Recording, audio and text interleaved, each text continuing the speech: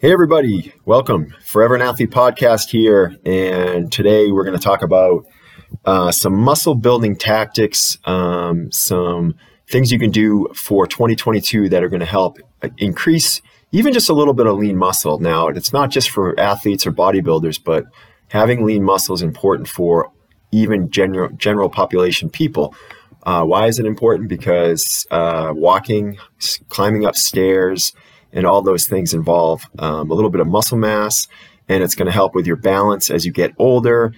As an elderly person, you need extra muscle mass for basic health, and so I think it's an important topic for the whole population too, especially as we're getting out of this scenario with 2 years of being locked down, and et cetera, et cetera. So I thought it's important, a great topic. So building muscle for 2022, and I have a good person here to discuss this topic with me. This is Johnny, and Johnny, introduce yourself. Yo, hello everybody from the West Coast. How you doing? Johnny's JP South Bay Boxing. It's where you guys know me from, and yes, I've been a trainer for over 20 years. And I've been doing muscle strength and conditioning, nutrition, along with boxing, kickboxing, flexibility training. So overall, holistic health. Excellent. Is what I focus on. Excellent. And with your client base, you have much more probably older clientele than I have. I've worked with a lot of high school and college kids. And so you have a unique perspective for building muscle for these potentially at-risk people that are approaching their 60s and 70s, and the need for maintaining muscle mass is important, but also for basic health, but also for people that want to, potentially go for a ski trip or a hiking trip or something. So anyways, let's go through our top 8 muscle building tactics. Johnny, what's number 1 for you? Number 1, and it's not even number 1, but it's an overall for overall health, is hydration. So what I see from all my years of training and observing people is the lack of hydration, meaning water. So a lot of times I see, most of the time, we don't wake up and have a glass of water. Most of the time people they go right into their meal, whether it's an oatmeal or eggs or breakfast or coffee especially, they'll jump right on the coffee train, which is a dehydration. Right. And without throwing at least one glass of water down. So that's not even my number 1. That's overall we should all be doing to build muscle. Point zero. Yeah, 0.0. Okay, excellent. Good call. 0.0, because our muscles are what? They're almost 80% water, right? Our bodies are. Yes. So that's number 0.1. So going with number 1 actually is go heavier, hit the weights, but go a little bit heavier than you normally go. So you have to look at your routine and say, okay, I got to increase the weight in order to put a little more stress on my bone structure, ligaments, and that's going to be super important to help build muscle and to kind of shock your system a little bit. Great. Less repetitions and a little bit heavier. Excellent. Very, very good. Okay, now how about number 2? Actually, I'll start. We'll go alternate. So You have 0.0 is hydration, 0.1 is lifting a little bit heavier. I will do my first point, which is 0.2 in this list. And along the same lines as lift heavier, I'm going to say focus on the core multi-joint lifts. The core lifts that you think about when you think of like the initial bodybuilding exercises and some of the initial bodybuilding things that we learned about from the 70s and 60s. And those are squats. Those are low rows, pull-ups, incline press, shoulder press, Romanian deadlift, maybe a lunge, some core work, bicep curls, closed grip bench, the basic core lifts. Focus on those. All right. So your basic kind of bodybuilding movements? Yeah, total strength. I mean, total body strength training. Yeah, whether it encompasses bodybuilding or for sports performance, those core lifts. So I heard you. The core lifts would be a squat, a deadlift, bench press, and I heard you say throwing like bicep curls, right? Sure, your basic bicep curl, your basic either dip or close grip bench for triceps, your low rows for shoulder and upper back, shoulder press, a deep squat, a Romanian, some stuff that you can do with your barbell. I think people get a little bit they complicate things, and I don't think you have to complicate things that much. So keep things multi-joint and kind of the old school bodybuilding movements. All right, John, how about you now? Nice. Okay, point number 4. I don't know where I'm at. I'm at number 2 or whatever. You're at number 2. This is number 4. Yeah. Okay, here we go. So mix up your routine. We get caught up in the same routine over and over again. We see, you and me as trainers have seen it how many times? Year after year, the people are doing the same thing, and then they're getting the same results. Right. They're on the bike for an hour straight, they're on the treadmill for an hour straight, or they're doing their weights, but they're doing the same machines at the same weight year over year, right? Mm-hmm. We've seen that. So my number 2 is mix up your routine. Let's say once a month, go over program design. And if you don't know anything about program design, go to somebody like you or me, a certified trainer, and they can help you reprogram it, and you could do different stuff. Like, let's say you normally do 10 to 15 reps and 3 to 4 sets. That's your typical, right? That's what me and you both see. And, of course, I do the same thing a lot of times. I get caught up in it. But you could throw something in there, like you could throw a super slow technique in there. 5 seconds on the concentric, 5 seconds on the eccentric. Yep. Right? Or you could do 10 seconds, which is, really super slow. You're really you don't have to do as many reps. Sets. You could do 1 set of that. Mensa Brothers came out with their HIIT program. Remember those guys? Yes, indeed. Brothers, they were high intensity training, so they were also doing super slow stuff. And so there's that type of thing. Supersets, doing, you say do a set of pull downs, then you go automatically do a set of rows. Something like that would be a switch up. Something like drop sets are great to blast your muscles that they're not used to. The drop sets are great for adding volume, extra volume in those sets. And I think the key is to have a bigger program for a month or 2, but within that big program, you're going to have days where you're going to really shock your body, really challenge the body in those days. So yeah, I like that. Mix up the routine. I have for my next point. So this is point number 4. I have nutrient timing. So I like the nutrient timing thing. I think it's super important, especially with people working late and they come home, they do a few things, they're in the car, then they get to the gym kind of late, or some gyms are crowded now with high school kids. So you got to go very late to avoid that huge rush. And so that first meal after your workout is key. Like, you should not go to bed on an empty stomach, but you should not be overeating too much like late at night. So I always like, a real quick shake right after your training that encompasses good fats, good carbohydrates, and probably 30 to 40 grams of protein, whether it's a plant-based protein or whey, a little cottage cheese. I'll throw an egg in there. I'll always throw spinach, some greens, and some blueberries, maybe wheat germ with a little bit of fats, almond butter, something like that, olive oil.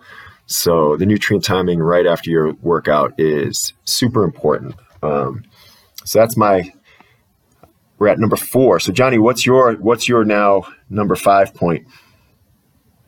Okay, so back on your number 4, no Krispy Kremes maker, no Krispies. Probably not Krispy Kreme unless no Haagen-Dazs, right? Yeah. I mean, if you're craving sugar, and here's this other thing, this is another piece we could talk about, is if you're craving sugar and you're craving those heavy carbohydrates late at night, either you're really stressed and you're eating for stress to relieve stress, or your body's low in carbohydrates and it hasn't properly replenished from that lift or from that exercise. So that's when you got to get the high quality carbohydrates in. Sweet potatoes, the blueberries, the maybe a grainy bread with some almond butter or something like that.